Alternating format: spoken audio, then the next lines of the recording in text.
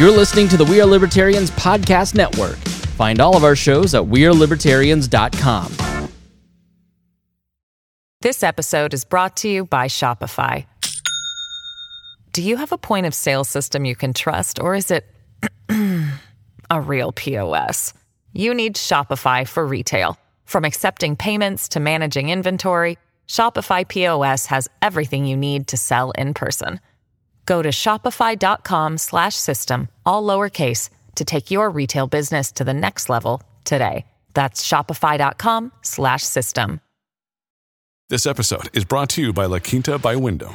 Your work can take you all over the place, like Texas. You've never been, but it's going to be great because you're staying at La Quinta by Wyndham. Their free Bright Side breakfast will give you energy for the day ahead. And after, you can unwind using their free high-speed Wi-Fi. Tonight, La Quinta. Tomorrow, you shine. Book your stay today at lq.com. Hello, I'm John Stossel, longtime libertarian zealot, happy to moderate the Libertarian National Party's presidential debate. On Saturday, they will nominate their candidates. So tonight we get to meet the top 5 placing candidates among early balloting. And let's hear from them. Each will make a 2-minute statement, and then I will start asking annoying questions. So in first place is Jacob Hornberger.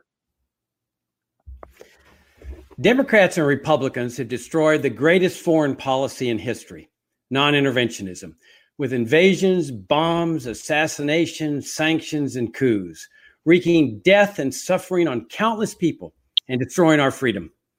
They have destroyed the greatest economic system in history, economic liberty and private charity, with a socialist welfare state system led by their 2 massive socialist programs, Social Security and Medicare, funded through the tyranny of the income tax, $25 trillion in debt, and $150 trillion in unfunded welfare state liabilities. They've destroyed the finest monetary system in history with their Federal Reserve. They've destroyed liberty and privacy with their immoral and racially bigoted war on drugs. They have brought death and suffering in a police state with their immoral system of immigration controls. They have brought tyranny and bankruptcy with their socialist healthcare system. Worst of all, they have converted our limited government republic to a national security state with totalitarian powers. We libertarians are the only ones who can lead America out of this morass, but we can do so only by adhering to principle. The minute we accept any of their immoral programs for the sake of practicality, we lose the moral high ground. How does an LP presidential candidate who supports Social Security and Medicare, the crown jewels of American socialism, challenge these people, Democrats and Republicans, on their socialism? How does an LP presidential candidate who supports the CIA, the most evil agency in U.S. history, and the massive military-industrial complex, challenge the existence of the national security state? We are the party of principle. I say let's run a bold campaign, a campaign of principle for the party of principle. Let's lead America and the world to liberty, peace, prosperity, health, and harmony. Thank you, Jacob. I just want to be clear. You're saying you do not support the CIA or Social Security. Absolutely not. These are welfare state, warfare state programs that have destroyed our freedom. You can't be free when you have these socialist and imperialist type programs, John. Okay, and I should make it clear you are a lawyer and president of the Future of Freedom Foundation. And next up, in second place in the balloting so far, Joe Jorgensen, who's a senior lecturer in psychology at Clemson University. Good evening, delegates, viewers, my fellow candidates, and John Stossel. Thanks so much for moderating this debate. I'm Dr. Joe Jorgensen, and I'm running for president because government is too big, too bossy, too nosy, and way too intrusive. And worst of all, it hurts those it tries to help. I'm a mother and a grandmother. I'm an entrepreneur, and I have been a small business owner. I have a PhD in industrial organizational psychology from Clemson and an MBA from SMU. I was invited to join the faculty at Clemson, where I now teach psychology. I cast my first presidential vote ever for Libertarian Ed Clark and had the honor to serve as the vice presidential running mate for the late, great Harry Browne in 1996. Despite the best efforts of recent occupants of the White House, the president is not our king. He or she does not rule by decree, at least not yet. The president cannot unilaterally implement many of the policies we advocate, but there are things a president can do using her authority under the Constitution and the bully pulpit of the presidency. She can bring the troops home. She can use her pardon power to free people convicted of unjust laws. She can submit a balanced budget to Congress without raising taxes and veto spending bills. She can work with Congress to establish a true free market in healthcare. It's not enough for the Libertarian candidate for president to be better than Trump or Biden. Our nominee must be deeply principled with a long-term commitment to our party, be able to communicate libertarian ideas in a way that non-libertarians not only will understand, but will flock to our party. I am that candidate. I ask you for your vote for the Libertarian nomination for president. Thank you. Jo Jorgensen, thank you. Next, John Mons, a stay-at-home dad and homeschool teacher in Georgia. Absolutely. I'm John Mons, and I like to be the LP's nominee for President of the United States. I'm a native of Detroit, Michigan, and I finished high school down in Gonzales, Florida, attended college at Morehouse in Atlanta, where I got a degree in banking and finance. After working years in industry, my family and I moved down to South Georgia, where I became a stay-at-home dad and homeschool parent. And I've been doing that for the last 20 years. It's been the hardest and most rewarding job I've ever had. Two of my students are college graduates. One is a college senior and one's still at home. I found the LP around 2004, the Libertarian Party. And what attracted me to the party was its platform, which talked about freedom, individual rights, and having people sovereign over their own bodies, and they're making their own decisions about what they want to do with their lives. I've been very active in the party since then and was the first African-American candidate to be on the ballot for governor in the state of Georgia. My inspiration for running is my great-great-grandparents, Columbus and Mourning Ferguson, who were actually enslaved in Georgia. I don't want to return to an era like that, not just for one segment of the population, but for everybody. I'd like to present a message to you and a message to all Americans that is clear. Freedom is our best option. Government is not the answer, no matter what the question is. And I look forward to sharing with you a little bit more of my vision tonight and after the nomination on the campaign trail. I'll be talking about bringing all the troops home from their foreign destination, all the drones home, and making a clear case of why that's important. We'll also talk about ending the federal income tax, getting rid of the IRS. Yes, it's a bold, radical ideal. Freedom is, but somebody's got to say it, and I'd like it to be me. With your help, with your votes on Saturday, let's move forward on making us all freer like we should be. Thank you. Thank you, John Mons. It's refreshing to hear people say government is not the answer, especially at this time in crisis where most everybody says it is the answer, and both big parties want much more. Next is Jim Gray, former California judge. Go ahead, Jim. Well, John, thank you. It's nice to see you again. I'm going to be really direct. I made a mistake, and some people are upset with regard to one comment that I made during the campaign with regard to jury nullification. Look, I want to be clear. Judge Jim Gray, I have always favored jury nullification. It is a basic protection that we all have from overzealous prosecution, from overreaching by prosecutors. The juries have a right to find people not guilty for good reason, for a bad reason, for no reason at all. I support that. I own it. I'm transparent with regard to that. It's on my website, so please feel free and look at that. Also, some people don't seem to like my tax program. Well, it's called it From a Crutch to a Ladder, and it really will help.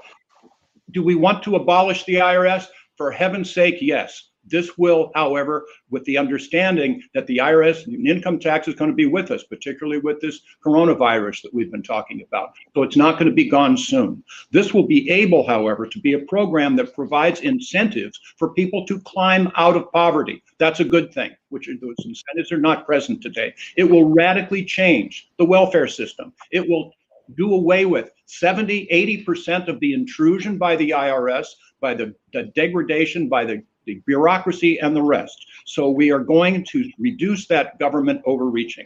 It makes things better. I was in the Peace Corps. I care about people. I want things to get better. So other candidates basically are all or nothing. And you know full well, when you go for all or nothing, almost always you get nothing.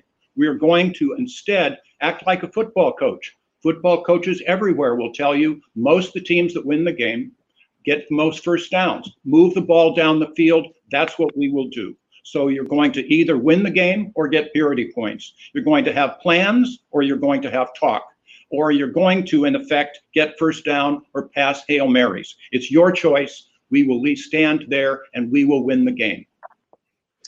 Jim, let me just ask for a clarification amidst the football metaphors. I'm not sure why people were upset about you on jury nullification, but if I went to the courthouse and I passed out flyers to everyone saying, jury members, you should know you have the right to tell the judge to go to hell and vote any way you want, would that be my right? No.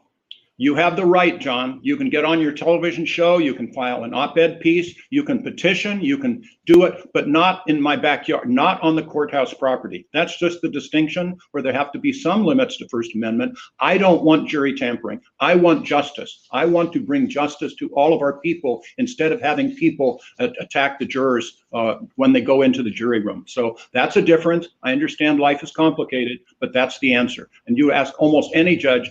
I've been in the system as a judge for 25 years. Ask almost any judge. That's what they will tell you. We want justice. Okay, Judge Jim Gray. Next, Vermin Supreme. So I have to ask you, what's with the stupid name? You're making a mockery of serious libertarian candidates. Well, let me say, sir, I disagree with that assessment. Of course, I've been using the moniker Vermin Supreme for over 30 years. It's granted, I did use my original campaign was a spoof. Now, this doesn't count as my opening remarks, does it? This was a question.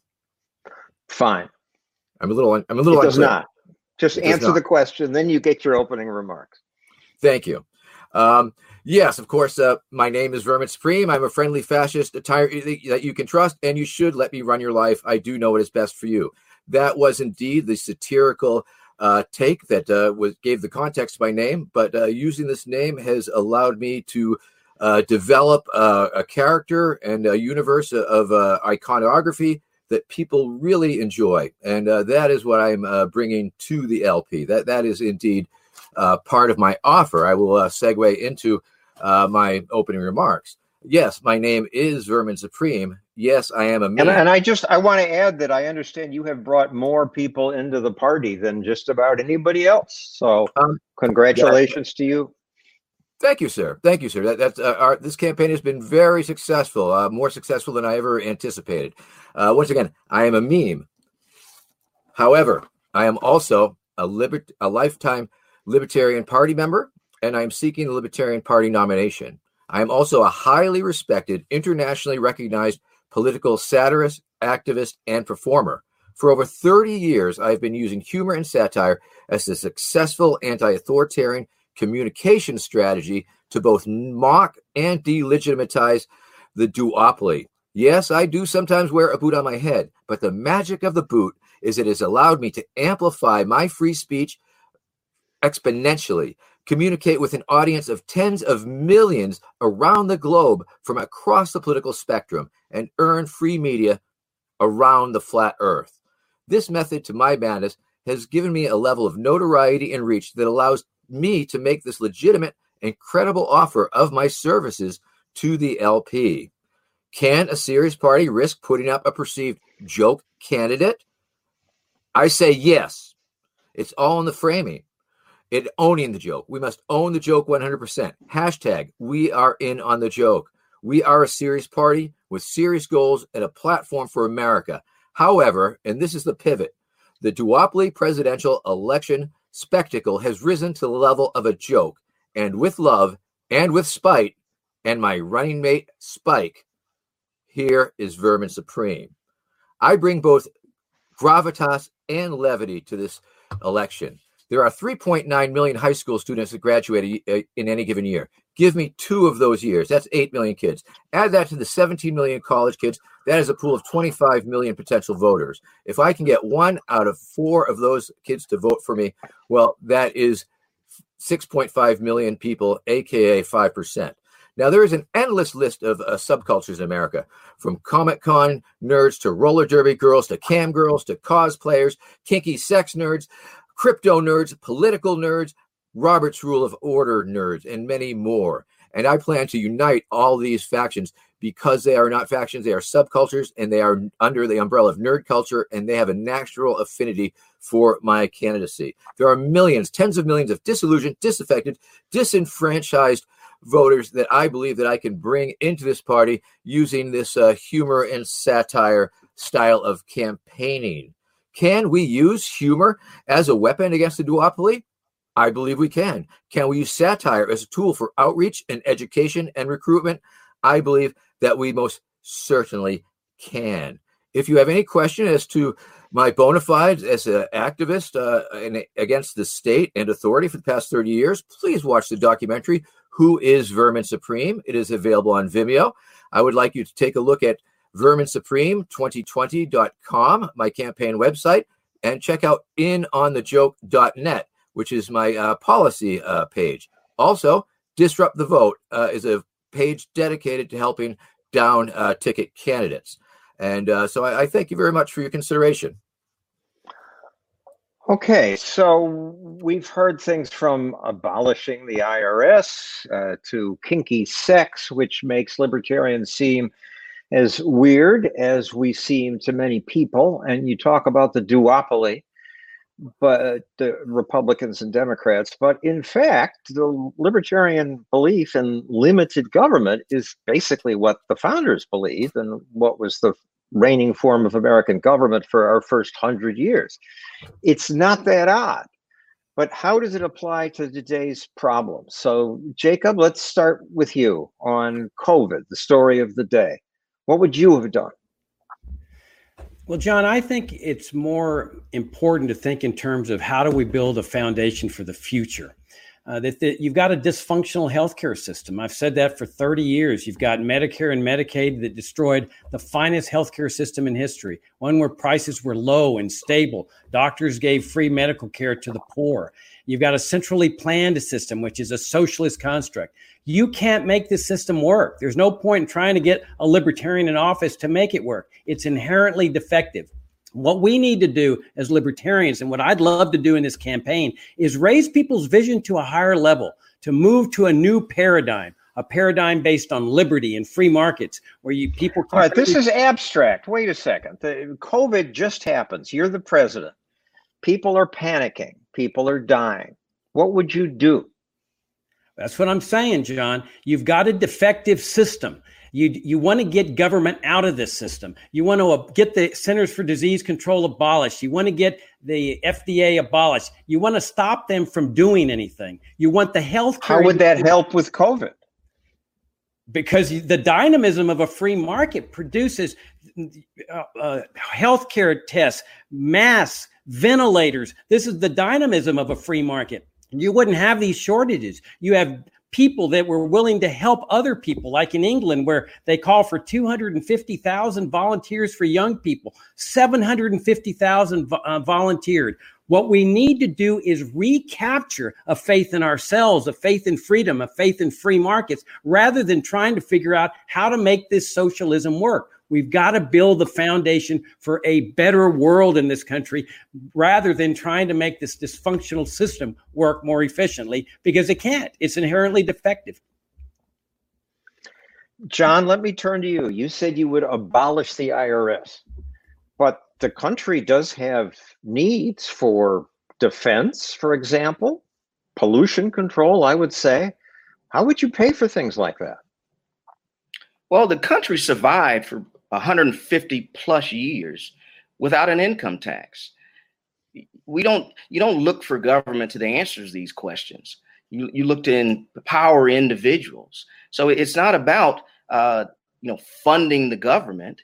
It's about getting government out of your life. First of all, I don't trust government, and there's been a long record of government being incompetent, being unjust, playing no winners and argument from it here. But if Russia were to attack us, or if my neighbor is polluting my yard, it seems like that's something for government to handle. No? How else would it be handled? Well, two things. You look at the legal system. A lot of cases or issues between parties are settled with arbitration, for example, binding arbitration. You take your case to an arbiter. It doesn't have to be a government system that does that. When you look at defense, why would Russia attack us when in the global economy, for example, if we're friends with everybody, treating everybody neutrally, what would be their rationale? That's why it's better to have free trade, free markets, and do business with Russia and China and all the countries around the world and get out of these places by bringing the troops home. And let's talk about diplomacy instead of always using troops. We have, National Guard. Does it have to be a federal army? Could we bring back or expand upon the National Guard? So we don't have to have federal level programs to exist. We can get rid of the federal income tax. And the argument is this: it's a slave tax. There's no provision in the 16th Amendment that limits how much the government can take from each and every one of us. So if that's the case, why should that even exist in a free country? We don't need it. We can get rid of it. Getting rid of the income tax and the IRS are issues that are popular with the people. Joe Jorgensen, what would you do in this time of panic over COVID? Has any governor done the right thing? Did the president do something right? What did he do right or wrong? What would you do? No, I don't think anybody's done anything right. I just want to mention that we've had an assault on our liberty that we haven't seen in our lifetime, both in our personal freedom, being able to leave the house, and also with the economy. So the first thing President Trump should have done is, let me back up a bit. The FDA right now, as since 1962, has to prove, companies have to prove efficacy and safety. Before 1962, they only had to show safety, that their drugs were safe. So what happened was we had about 60 American companies that were making testing kits, and the FDA only approved 2 of them. So what the president should have done was had an Emergency Powers Act and said, okay, for the FDA, you only have to prove safety. You don't have to prove efficacy. We need to get these kits out there. And anybody with a kit could just sell it?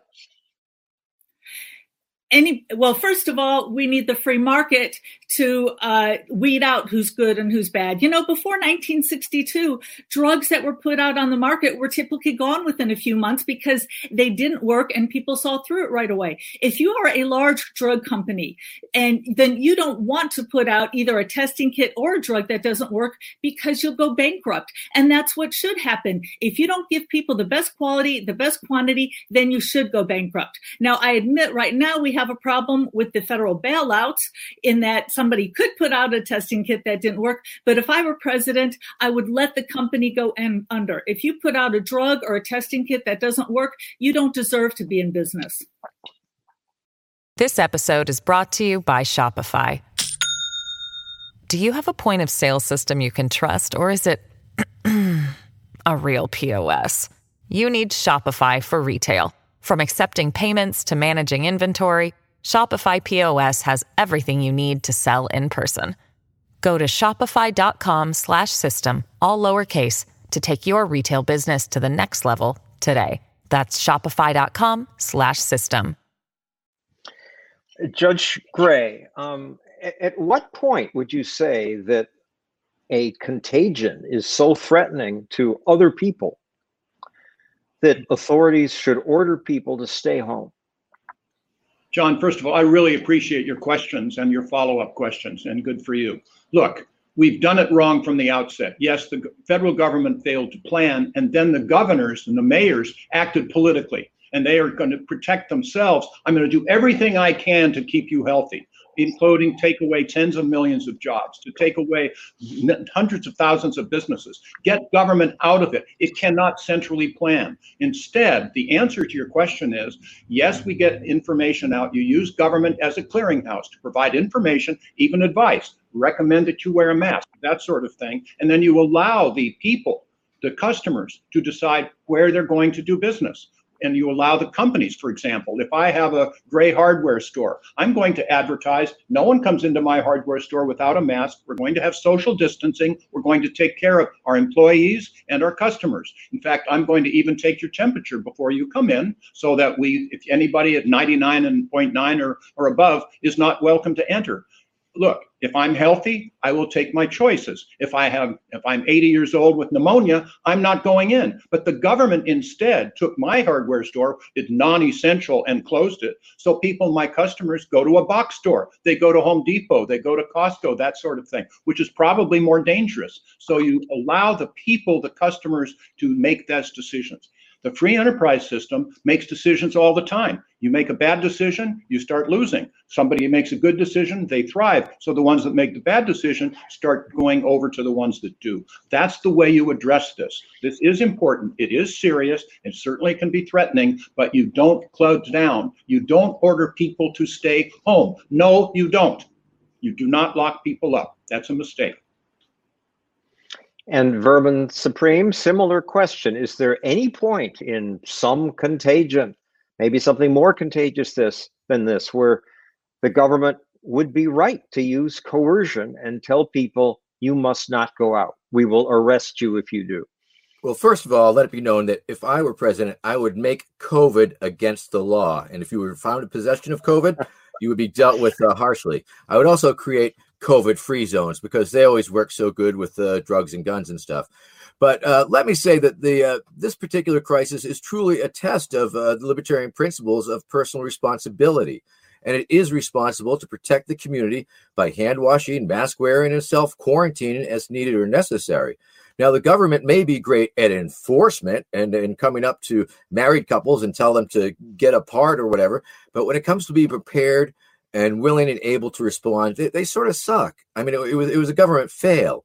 And needless to say, a libertarian administration would be paying a lot more attention to preparedness and have willingness to take action based on science and intelligence, and act in a timely fashion without the denial and conspiracy mongering. Never let a good crisis go to waste. The state will continue to consolidate and exercise its power anytime it can. And I fully believe that mutual aid and voluntarism and charity, these are the things that are getting us through this crisis. It's not the feds knocking on my door telling me one thing or another. No, it's neighbors and friends checking up on us to make sure that we're okay. What about taking care of the poor? Moving on to the welfare state, Vermin. Is charity sufficient to replace the welfare state? Do we need no government help for the helpless? Well, once again, I think the thing to keep in mind is the poverty reduction programs run by the government are generally inefficient. I think about like 30% of the money going out is not going out because it's administrative functions. And so, yes, I believe you would that, abolish them, keep them. Pardon? You would abolish would I abolish the bureaucrats? The government welfare program. Government welfare programs. Well, I would prioritize it, quite frankly. I believe that the corporate welfare programs should be slashed heavily. I don't believe that subsidies for various exploration of fossil fuels need to be taken away. And once we level the playing field by removing all the governmental subsidies to the corporations, and once we start dismantling the foreign wars and start bringing the troops home as much as feasible, I think that will free up a whole lot of budget, I guess you will. And so the priority of caring for the people is a little higher than caring for some of the other functions. But ultimately, I do believe in mutual aid. I do believe in charity, and I do believe in volunteerism. And I do believe in building stronger families and stronger communities and lessening the need for government. There Jacob, was a time. Let me take a similar question to you. The one hit on libertarians is that we're cruel and selfish, and we would let poor people suffer. What would you do? I've heard this all my libertarian life, and I grew up as a Democrat and a liberal. It's absolute nonsense. John, if there was a button right here that if I pushed it, it would abolish every single welfare state program immediately, I wouldn't hesitate. Why? Because I want to be free, and freedom necessarily means the end of the entire welfare state, coercive charity. There's no reason why people need to be forced to be good and caring. You don't need Social Security and Medicare. You can count on children to honor mother and father on a voluntary basis. This country had for 100 years no income tax, no IRS, no welfare state. Then it got converted to a welfare state, and that is one of the two biggest destructions of our liberty. We have to convey confidence. If libertarians are not confident that liberty works, how do we expect our fellow Americans to come to our philosophy? We have to go out to the American people and make the case. We believe in you. You have to start believing in yourselves. You have to start believing in others, in private charity and free will. And once they get to that point, John, you're going to see the support for this coercive apparatus that has destroyed our freedom disintegrate. Some children would not take care of their elders, and some people would fall through the cracks. You're saying charity would take care of the elderly, the helpless, the mentally disabled. We don't need government? Immediately. For those cases where children said no, which is a perfect outcome of liberty in terms of choice, that's what freedom is, the right to choose wrongly or correctly. Private charity immediately steps into that void. Charities, neighborhoods, church groups, voluntary organizations that are funded by charity. That's what we need to restore in this country. And then in the early part of America, first 150 years, that's how the museums got built, the hospitals, the charitable organizations, the museums. I grew up in the poorest city in the United States, John, Laredo, Texas. Every day, doctors' offices were filled with poor people, some from Nuevo Laredo, before Medicare and Medicaid. Never did one doctor turn away any patient for inability to pay. They handled them on a free basis. This is what I want to restore in America, the whole idea of voluntary charity and freedom of choice. And restore is certainly the word, and that a lot of these mutual aid societies vanished when the government welfare state came, and they said, I guess we're not needed anymore. Joe, what parts of the federal government would you keep, if any? Well, that's a good question. I think most libertarians would agree that police, courts, and military would be a good place to start. Would you mind if I expanded on the charity question? Go for it. Okay, because I am a scientist. I need to see hard data, and I think American voters need to see hard data too. I don't think we can just give them glib answers of liberty and freedom. I think they need to actually see it to believe it. So the first thing I would point out is that poverty was going down in the United States in the beginning of the 1900s until we got to the war on poverty. And then we put the war on poverty into place. And once again, government does not do a good job and it slows it down. And a lot of people are critical and they say, well, but it kept going down. Well, that's because the programs weren't implemented for years. And I really like to explain, as you know, I'm a teacher, and I like to explain concepts through stories and examples. And one of my favorite charity examples is that of the United Way in the early 90s. So in the early 90s, there was a big scandal because the president of the United Way spent something like $400,000 on artwork. And by the way, that'd be closer to $1 million now.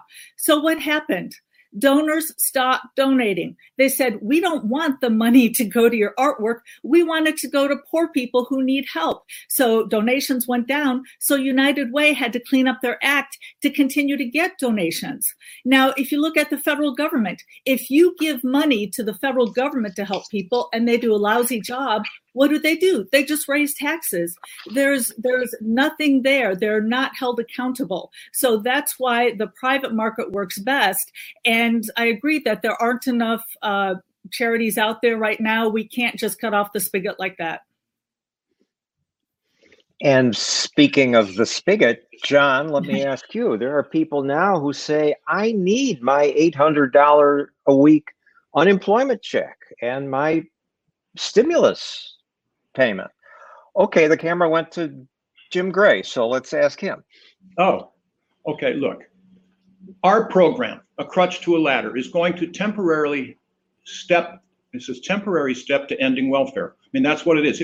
We will get a 50% reduction in welfare in the first term, but we also are not going to turn our back. I'm sorry, what is a crutch to a ladder? I don't understand. Okay, well, that is a system in which it's Milton Friedman. He called it a negative income tax, and I would combine that with a graduated flat tax. But that would provide a basis below which people would not go, but they'd always have an incentive, John. That's the critical important. Always have an incentive to improve yourself, to earn the extra dollar. But we're not going to, I was in the Peace Corps again. I care about people. We're not going to allow that to happen. However, we also have government restrictions, for example, that are keeping people from feeding the homeless. Government just intrudes so much. Get this out of here. In fact, look at, I don't have enough time to answer these. Go to our website, grayshark2020.com. We will audit these various organizations and government. We will reduce them, and then we will eliminate them over time, showing people the libertarian way, and they will start saying too, wow,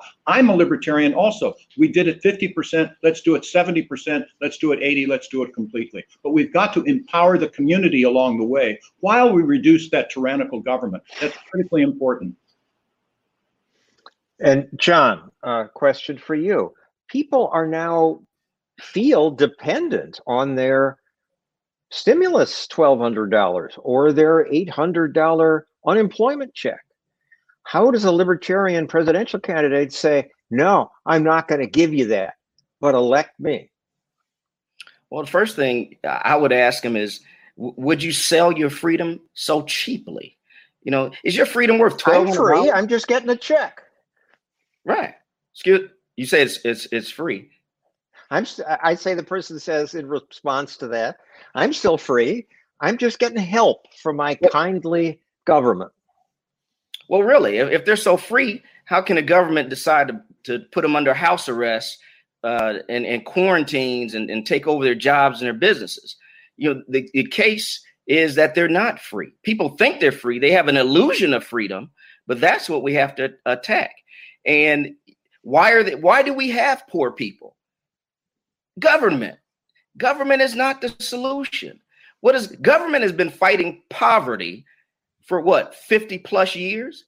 And we have just as much poverty today as we did when they started fighting it, except for the fact that they spent trillions and trillions of dollars. That's why we talk about when you're free, you get to keep all your money from your paycheck and decide what do you want to do with it.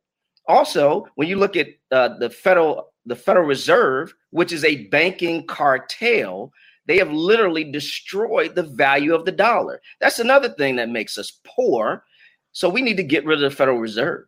You know, you can take a silver dollar today, real money, and buy over 10 gallons of gas here in Georgia. You take one of those Federal Reserve notes, you can't even get a half tank. So there's talk about, well, we need to raise the minimum wage and $10, $15, $20 an hour. What does that do? It makes more poverty. It's economic science that says that hurts the people in the bottom rung. It hurts African-American people. We need to return to sound money. We need to get government out of the marketplace so we can have businesses being able to hire who they want to hire, pay them wages with sound money that will go a long way versus Federal Reserve notes from a banking cartel. That's the case we have to make to the American public. And I think it's an easy one. And Vermin, John mentioned the minimum wage. Here's a quote from Joe Biden. A $15 an hour minimum wage is long overdue, but just the start. Even Republicans support a higher minimum wage. How do you answer them? It just sounds just to people. Well, ultimately it does, but it's like it is one of the many things that is put forth, especially by the government.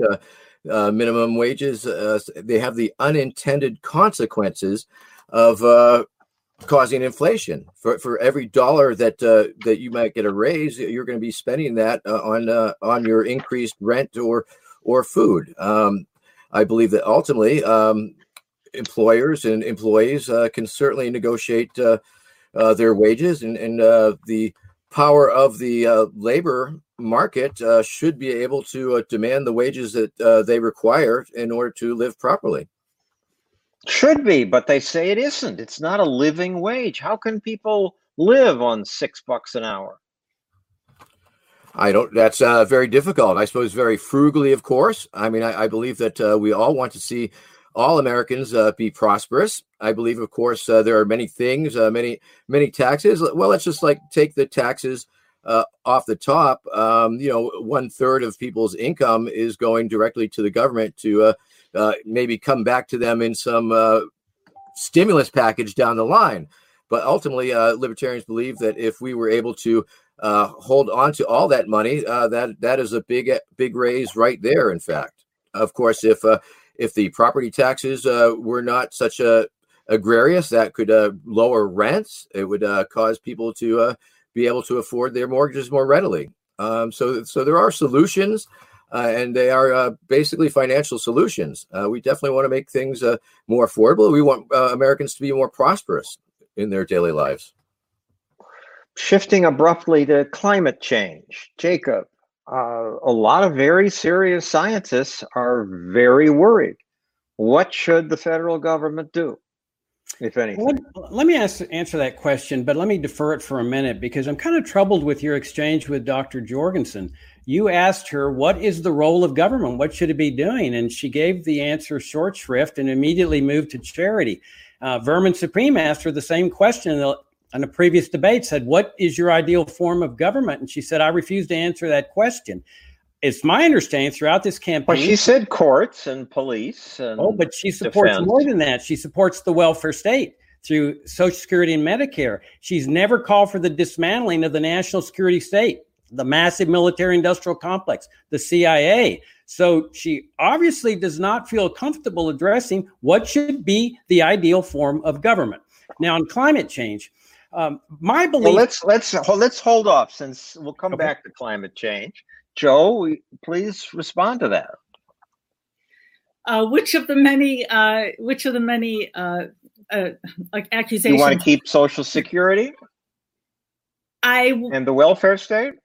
My plan for Social Security is to have an immediate opt-out on day one. Now, of course, you need Congress to help, but if I had a magic wand on the first day in office, nobody would ever put another dime into Social Security again. But here's the problem. We've got 12 million people who are dependent solely on Social Security. And I agree with you, will agree with your question. What about the people who don't have kids? So what I would do is, we all know that their Social Security was not put into the lockbox that we were promised. It was spent on government assets and other things with the government. So what I would do is I would sell those government assets, things like mineral rights, water rights, buildings downtown, and I would take that money and I would fund the people who are in the 50s, 60s, 70s, who were forced literally at the point of a gun to put their money into the inefficient Ponzi scheme put up by the government, and I would give them their money back that they put in. What about the national security state? Do you support that as he accuses you of? Well, again, police, courts, and military, absolutely, I'm for military. Do I think that we need some type of intelligence within the military? Absolutely. Absolutely, we need somebody going to other countries and looking around. I don't want to just have one of our submarines blasted out of the water without us knowing it. If we had good intelligence, we would find out about the virus ahead of time, about Wuhan.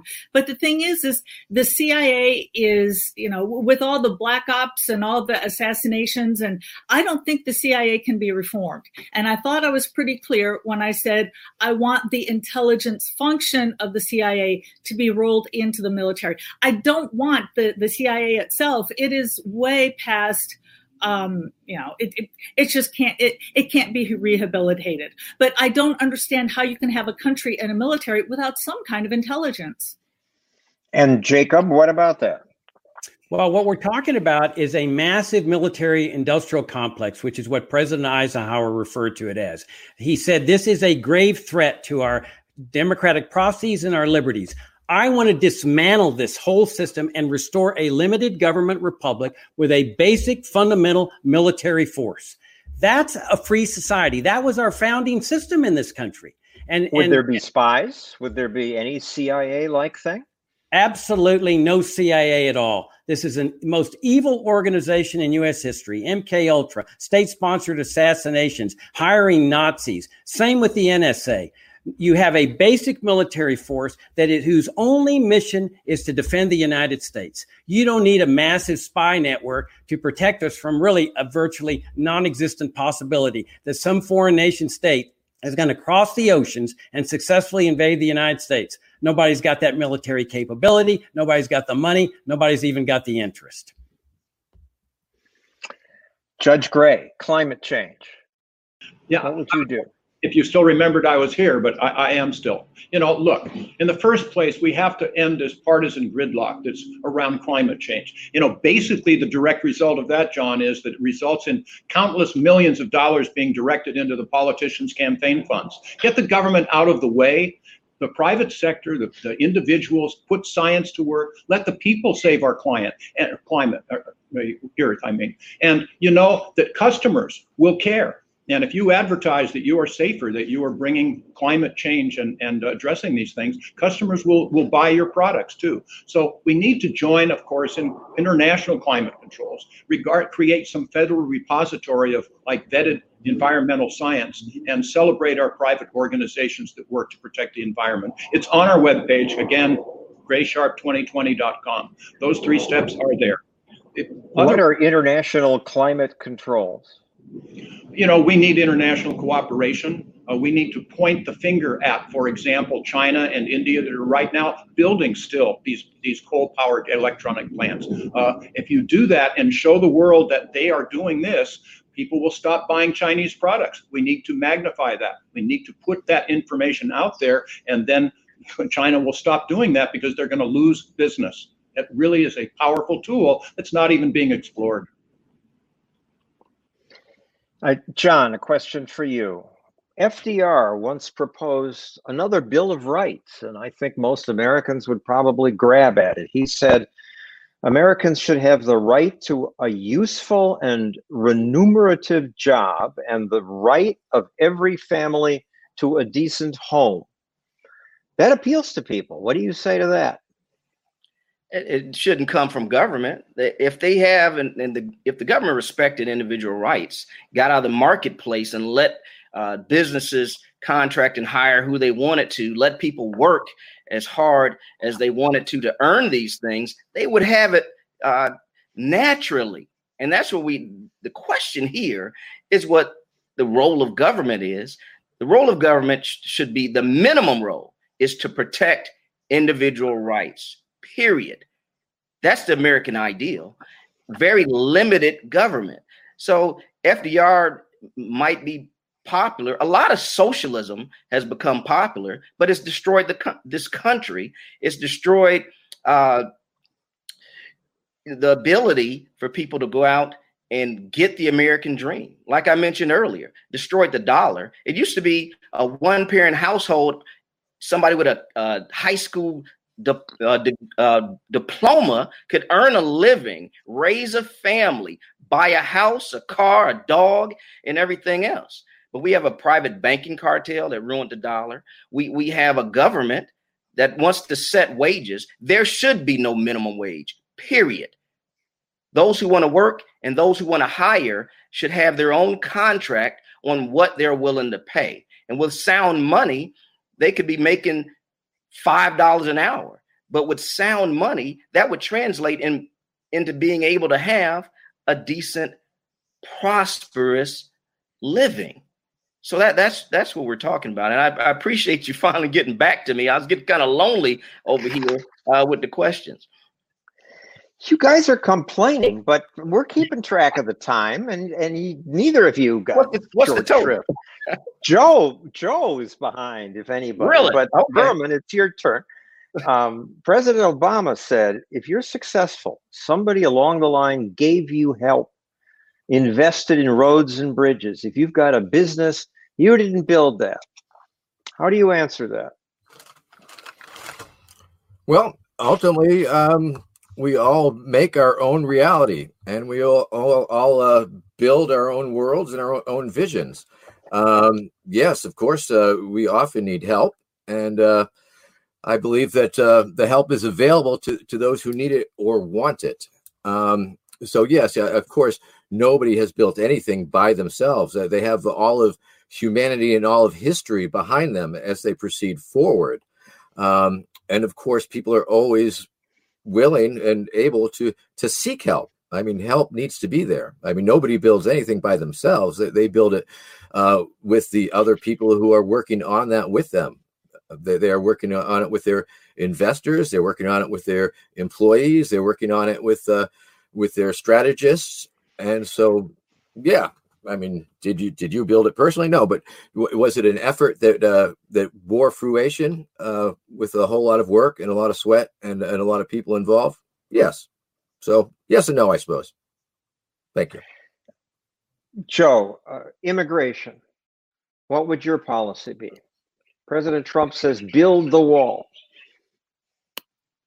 My policy is that of the Libertarian Party. In fact, my campaign is straight down the platform, plank by plank. So I would open up the borders. And I realize that there's a lot of misinformation out there. What will happen is the media will get a hold of, let's say, one immigrant who has a DUI or has killed somebody, and then they'll say, well, that should be the case for everybody.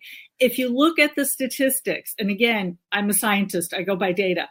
If you look at the statistics, people born on American soil actually commit more crimes than people born on foreign soil after they're in our country. And also, if you look at the people who are admitted to the country, it actually helps our economy. It doesn't hurt it. It actually makes the economy more vibrant. And it's just really nice to blend in different cultures. Oh, and one last thing. I am the grandchild of 3 immigrants.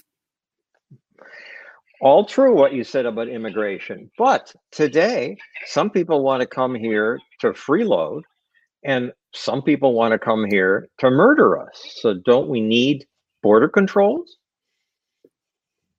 Well, first of all, as far as the freeloading, a lot of people don't realize that we already have safeguards on some of our programs, that they're not allowed to access several programs for 5 years. And as far as murdering us, I mean, if the chances of being hurt by a terrorist are like worse than being hit by lightning. So, and as far as the average person, I'm not sure that, well, like I just said, crime is actually lower for people born on foreign soil than for people born on American soil. So when somebody says people want to cross the border to murder us, that just doesn't hold water. Jacob, you seem to want to fight with Joe. Do you want to quarrel with her on what she said? Somewhat. We had the finest immigration system in history in this country for more than 100 years, like other sound good policies. It was a system of open immigration. It was a sanctuary for people leaving countries with tyranny and oppression. And now today we have this socialist, centrally planned system with a police state. I grew up in this, John. I grew up in Laredo, Texas, on the border. My farm that I grew up on was on the Rio Grande. We hired illegal immigrants, hardest working people I've ever seen. I've been stopped by the Border Patrol with their little roving checkpoints. I've gone through these highway checkpoints. They came into our farm with warrantless searches, busted our workers. I mean, this is a tyrannical system. It is a police state that comes with a socialist system. I say, let's restore America's founding system, a moral system, a religious system, an ethical system, by dismantling the entire immigration control system and restore a system not only of open immigration, but free trade, unilateral free trade, the free movements of goods, people, and services across borders. So how would you explain free trade to people? President Trump says, because of our trade deficit, we're losing $800 billion a year. Explain why he's wrong. It is amazing me that we still deal with these kind of economic myths some 200 and something years after the publication of Adam Smith's Wealth of Nations. I mean, look what he's done, President Trump, with his trade war against China that the Congress never specifically approved. It's dictatorial conduct in its purest form, raising taxes on the American people, tariffs. And for what? In every trade, John, as you know, both sides benefit. It's an axiom, because they're giving up something they value less for something they value more. So the corollary to that is whenever any government interferes with that, with trade wars, tariffs, restrictions, they're interfering not only with our ability to raise our standard of living, but also with our liberty. We live here in the greatest free trade and open immigration zone in history in the U.S. Who worries about the trade deficit between Virginia and Florida? Nobody, because it's a ridiculous notion. What matters is that the president of this country and Congress need to liberate the American people. They're our greatest diplomats, trade groups, tourist groups, to travel and trade anywhere they want, including Cuba, where we ought to be lifting that embargo immediately, along with all the evil and immoral sanctions that President Trump and Congress have imposed upon innocent people in countries all around the world. John, Joe mentioned the party platform, which I was surprised had a position on abortion, saying government should stay out of it, which I guess would make it fully legal. Do I understand that correctly? And what do you think? Well, the platform says yes. People have good faith views on both sides of the issue, and the government should be out of it. And I totally agree. While personally, I don't believe in abortion, that's not my call for everybody in this country. It's not the president's call. It's not Congress's call. It's not even the state's call. And the reason that I say that is, once again, if you make abortion illegal and government is in charge of punishing people, like I said earlier, I personally don't trust the government to weed out whatever punishment would be dealt out to, whether it's to women, whether it's to doctors, that the government would handle that in a way that's fair and just. We've seen their track record, and that's in every locale, whether it's local where I live in Grady County, the amount of injustice that happens here, on the state level, on the federal level. So to entrust the government to do it at this time, I think would be horrible, because they would probably mete out justice unequally, unfairly. So it's a decision that, I wish women wouldn't make, but we also need to look at the other half of this, get government out of the ability for people to adopt. Maybe if there were more options, for women with unwanted pregnancies, they'd have the ability to give that child up. So keep government out of it. Judge Gray, that same theme, keeping government out. It's my guess that 2/3 of libertarians are pro-choice, but 1/3 would say it is the role of government to prevent murder, and abortion is murder. What do you say? John, of course, now you're touching on a really important and emotional issue. If it's really surprisingly enough, a question of definition. If you define a human life begins at conception, then abortion is murder. I don't. I'm not sure when. I'm not that smart, but certainly not in the middle of the second trimester. I don't believe that life has begun. So I believe that a woman should be able to choose during that period of time. But John is also right. Free choice also means that understanding that they have other choices like adoption, etc. But it is a state issue, but it's a difficult one. I am free choice as explained. By the way, may I say that I wish you had asked me all of these questions, because I appreciate your questions and your follow-ups. And we do have this information, all of it, on grayshark2020.com for your questions. Furman, Joe Biden's platform says we can end gun violence and the Second Amendment is limited. You would reply by saying that I do not. I personally, of course, I'm a big fan of mind control as opposed to gun control. I believe it's much more effective. And I don't believe that we need such. I believe that there was once upon a time that many, if most Americans had a real familiarity with guns. It was a rite of passage. Everyone in ROTC had them. People understood and respected firearms. Firearms restrictions on their face are indeed inherently racist and were historically used to keep former slaves and people of color from exercising their constitutional rights after slavery ended. Every law that is regulation enacted to restrict a citizen's ownership of firearms is an infringement of the Second Amendment. Restrictions on firearm purchasing, ownership, and usage should not be. All citizens should be allowed to make the decision on their own what tools, what they can own, what their property is. A disarmed population is a population subject to the whims of violent criminals and oppressive regimes. The world that we will build will not be predicated upon such inequality. I believe it's more of an issue of mental health. If firearms are a problem, we need to provide mental health for those who need it, and maybe like that. Guns are fun. And while you're raising thumbs up, so we don't think something's growing out of your head, would you explain the symbolism of the animal behind you?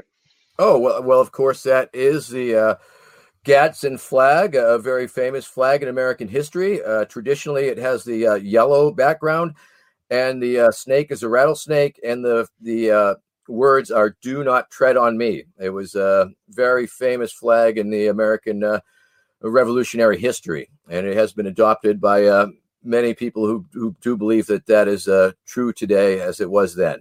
This particular flag does indeed have the rainbow stripes. It is from the Outright Libertarians. I got it when I joined them, and it is certainly showing solidarity with gender and sexual minorities. And the main animal of the Libertarians is the porcupine, with a similar kind of argument to leave me alone. It is an animal that does not go on the offense. It only uses its quills for defensive purposes, and Jacob Hornberger. But just returning to the big story of the day, Michigan's governor said, "Look, it worked what we did. We've got it under control." Exact quote: "We needed to take a uniquely aggressive action to protect people, and look, our actions are working." How do you answer that?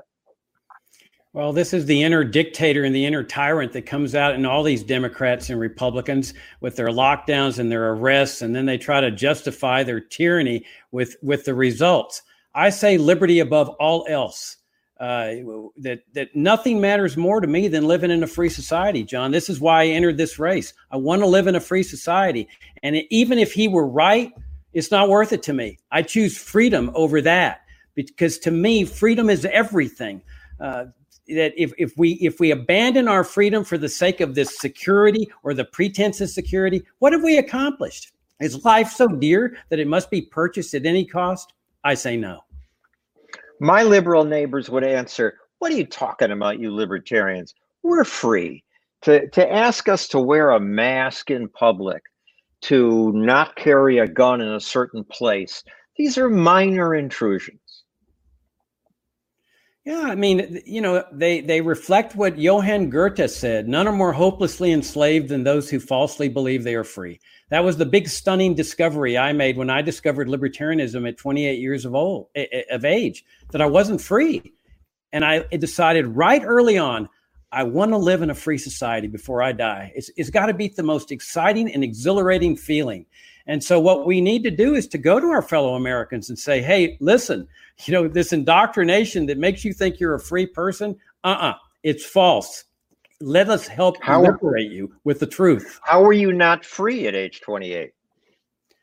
Massive welfare state, coercive apparatus, massive national security state, drug war, immigration controls, economic regulations, socialist healthcare system, socialist retirement system. All of these have destroyed our freedom, John. That's the point I've been making in this campaign, that we need to go to the American people and say, here are the infringements on liberty. This is why we are not free. This is why we want to be free. Make that positive case for liberty, going back to the sound founding principles of this country and saying, join us in bringing America out of this morass in which Democrats and Republicans have plunged our nation. Join us to a new world, a world of liberty, peace, prosperity, health, and harmony. Joe, you've been accused of supporting the welfare state.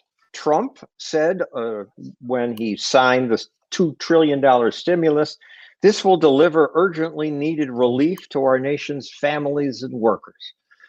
You wouldn't have done that? You would have?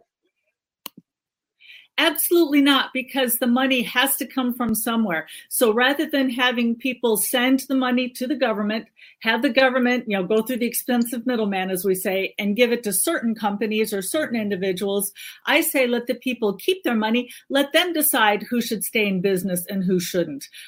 Usually, bureaucrats do a poor job of deciding where the money goes. The money usually goes to their friends and special interests and lobbies, whereas the people who will spend their money, as Milton Friedman said, vote with your dollars, vote with your feet. They will spend money on the companies who give them the best quality that they want at the best price. And may I bring up something else here? Go for it. Okay. Yes. First of all, I got the impression that Jacob thought he was disagreeing with me on immigration. I believe we are identical on our immigration. When we talk about immigration, yes, we did have open borders until the 1920s, virtually open borders, which is when my grandparents came over, slightly before then. So I agree with the party platform. And also, Jacob dodged your question about the environment. If you're still looking for an answer, I'll be happy to give it to you. Please give it to me. How are we going to keep the air clean when I have no incentive to not pollute my neighbor's air? Well, that's the problem, is the government has even less incentive to keep the air clean. Once again, they give out special favors. If you look at a globe, then wherever there's bigger government, there's more pollution. Where there's less government, there's less pollution. And we need to hold people accountable. Again, I like to explain voters by giving examples that they can understand and that will persuade them. So, for instance, a lot of people looked at the Gulf oil spill and they said, well, see, we need, greedy corporations. We need government to rein them in. But here's the thing. If it were a free market, that company would have had to get insurance. And either the insurance company would have said, well, this is too dangerous. It's too likely you're going to have a spill, so we're not going to insure you. Or the insurance company would have made regular visits to make sure it was safe. But what had actually happened was the government placed a cap on basically what they owed the public. And that's wrong. People need to be held accountable anytime they mess up the environment. And right now, the government is just letting people get off scot-free. Let's just quickly do a couple lightning rounds on another subject, starting with you, Joe. Would you legalize marijuana? Legalize everything. Legalize everything. Can we move to the next person? You can, whoever you want to go to. John, legalize everything? All drugs, every single one of Heroin, them. crack, okay. Everything. We don't need to treat this as a criminal problem. As a matter of fact, we need Judge Gray. Lightning round. Yes, indeed. As you know, I went on record in 1992, legalized these drugs. Every single one. This frightens people. Vermin?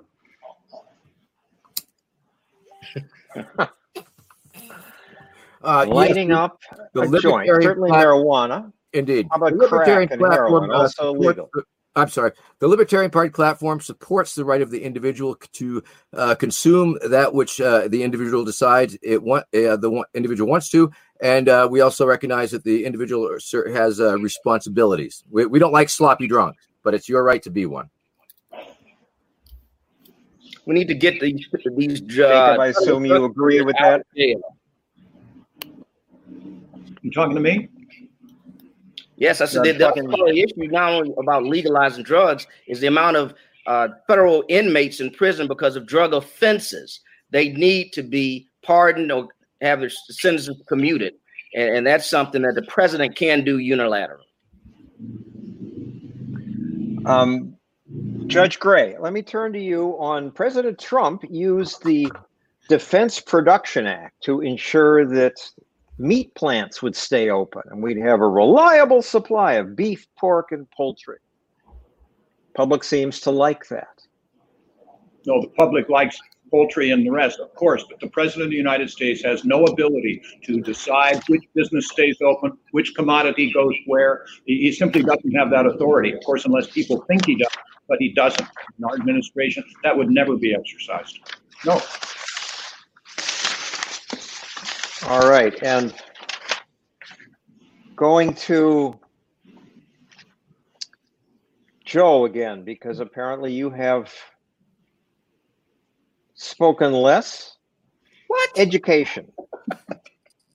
Okay, if you don't want to take the time. Education. What's government's role in terms of education? Should there be a Department of Education? There should absolutely not be a Department of Education. It was put in about 40 years ago, and education has not improved. In fact, if anything, it's gone down. And right now, if you look at all of the different fights we have, I'd like to point out that right now, voters pay attention to voting because they have to. And I look at voting libertarian as basically self-defense. So if you want to pick out, let's say, what kind of school your kid goes to, whether there's uniforms, whether they have to cut your hair or have religion or say the Pledge of Allegiance and all that, you have to go vote for that. It would be much better to let parents, teachers, and students decide which schools to go to rather than having government give a one-size-fits-all. One-size-fits-all rarely fits anyone. What cabinet departments would you keep?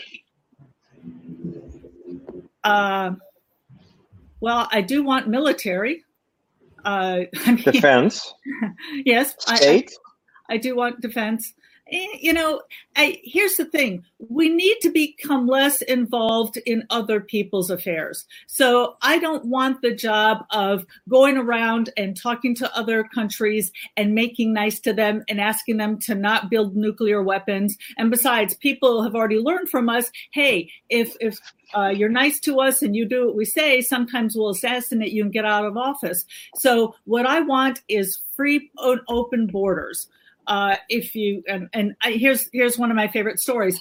In the early 80s, I had a Fiat Spitfire, and I was parking my car at a grocery store, and an older gentleman came up, and he had this scowl on his face, which I couldn't understand because I didn't think I'd cut anybody off.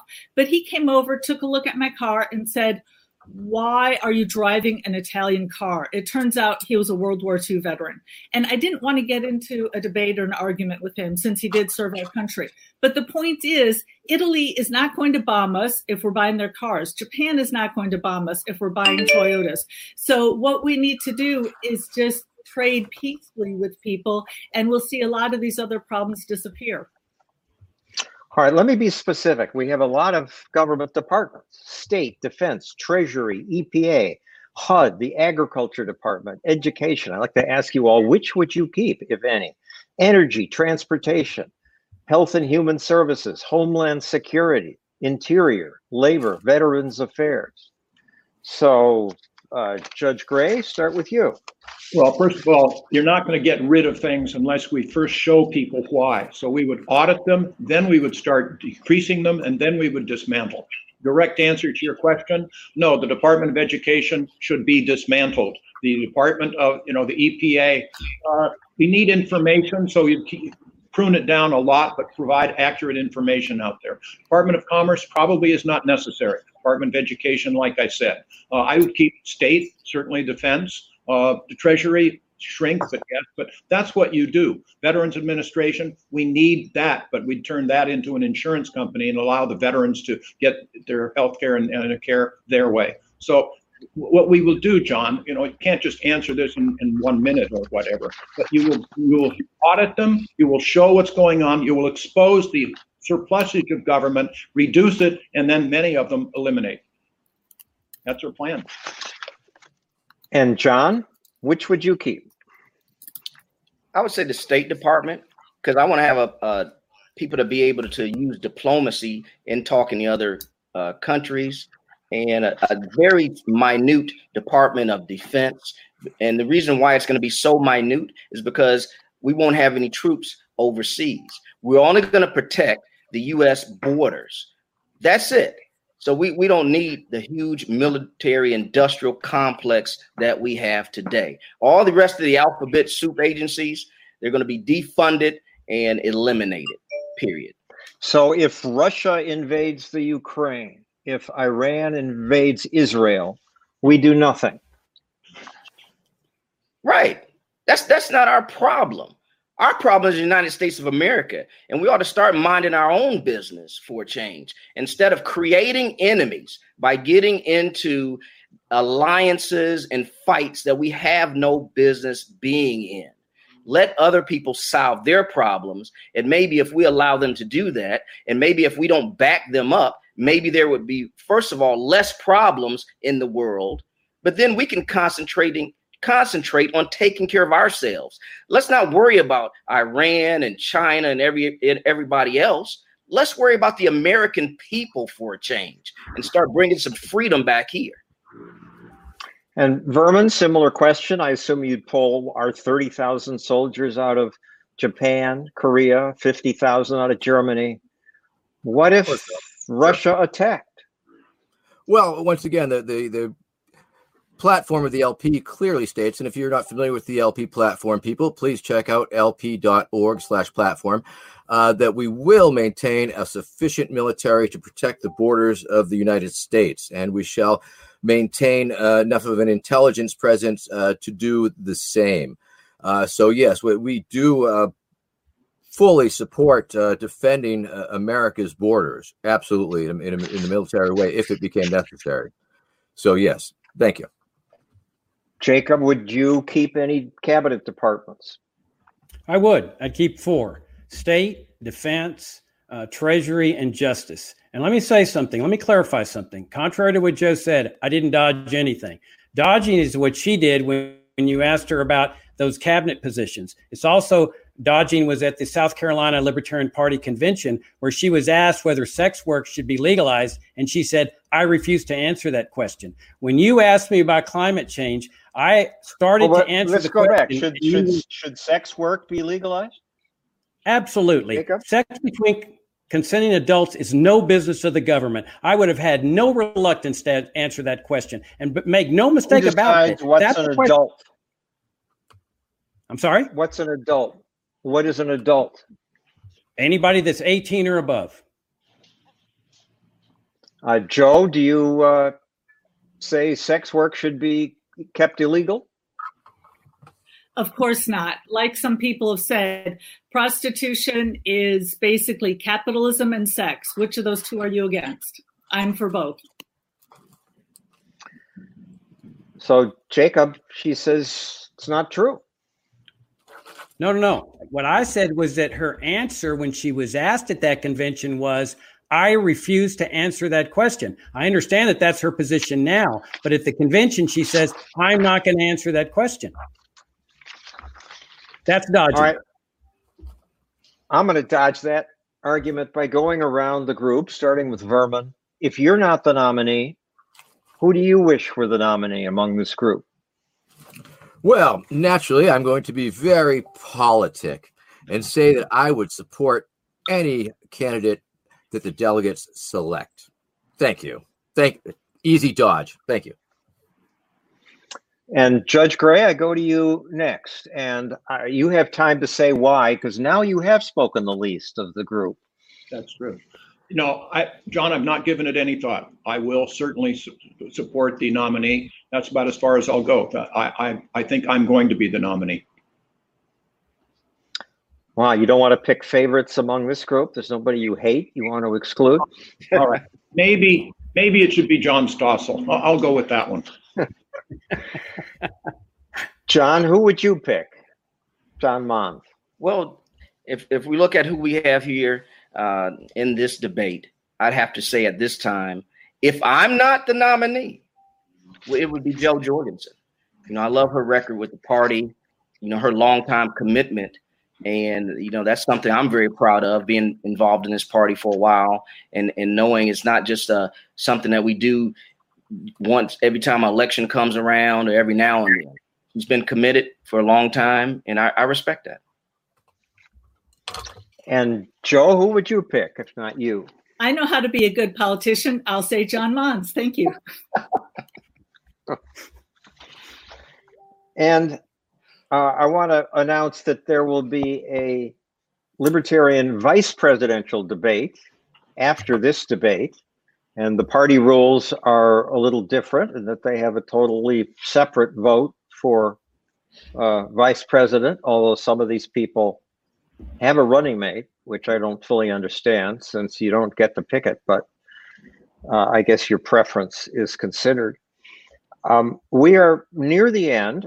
I would like to give each of you your closing minute. So again, why don't we start with the people who had the most votes going in? That starts with Jacob. Yeah, I think we've learned in this debate what happens when you marry principle with practicality, that you lose the moral high ground. I mean, anybody who supports Social Security and Medicare, I don't care how convoluted the plan is, you've got $50 trillion in unfunded liabilities on those two socialist programs. How do you attack Democrats and Republicans for their socialism? Bernie Sanders, how do you go after the Democrats on socialism if you have your favorite socialist programs? We have a window of opportunity here. That window of opportunity is to go for a free society. In the middle of this crisis, people are reflecting, they're pondering. This is window of opportunity, life shows, may never occur again. We have a chance to achieve our goal, the goal of this party in our 49-year history, a genuinely free society. I say, let's go for that. Let's go all in and try to achieve what we've been trying to achieve for 49 years. A free society by waging a campaign of principle for the party of principle against these Democrats and Republicans. Joe? Our presidential candidate does need to be both principled and practical, and I'm the only candidate that offers both. I received, and thank you so much, the Pragmatic Caucus endorsement by a large majority, and I received a B rating from the Radical Caucus, and nobody here on stage has a higher rating than a B. I propose bold libertarian solutions that Americans can understand and that they can learn to love. As president, I will downsize the federal government so we can end deficit spending and end the income tax. Each American family will get back, on average, about $12,000 a year. I will make America one giant Switzerland, armed and neutral. Finally, we'll be at peace. I will work for a truly competitive market in healthcare, innovative, safe, high quality, low cost, and affordable. I will pardon and free prisoners convicted of so-called crimes without a victim. Please vote for me for the presidential nomination and visit joj2020.com and join my campaign. Thank you. Thank you. My screen just went black, but I trust everybody else is still there and going. So, John, you're next. Like I said earlier, I'm a descendant of slaves, and I don't want to go there. Not for myself, my family, or you. That's my message to the American public. We have a lot of revisionist historians out there that like to believe if they lived in 1776, they would have been crossing the Delaware with George Washington.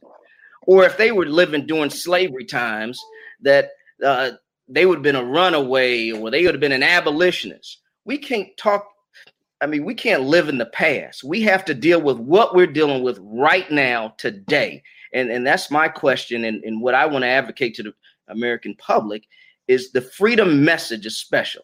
That's what made this country exceptional. And you need somebody that's willing to bring a strong message to the American people. You have to ask yourself, who do you want to take on Biden and Trump? You need a fighter. No holds barred, MMA rules.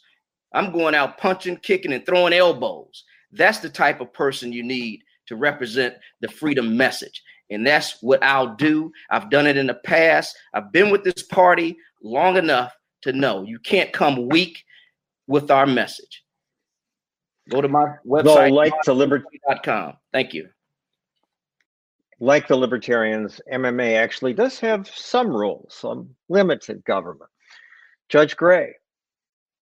Well, thank you. And again, John, I appreciate your follow-up questions. I think that history will record that your follow-up questions have basically secured the nomination for me. I wish all of these questions had asked of me. We have the answers on graysharp2020.com. Immigration, we have a system, 2 Ellis Islands, that would actually pay for itself and privatize the whole thing. Help for the helpless, we can discuss it. But there are 2 issues, John, that have not been discussed at all, and we must. And one is, importantly, down ballot candidates. We need some candidates who will be supported that down ballot. Okay, I have donated personally. I have raised money for them traditionally all the way through. So is my partner, Larry Sharp. And we have also given them counsel and endorsements. And the other one is ballot access. There are 3 ways of doing this, critically important for the Libertarian Party. And that is, you can petition, you can talk and get votes, or you can get lawsuits. So these are things that we need to look at.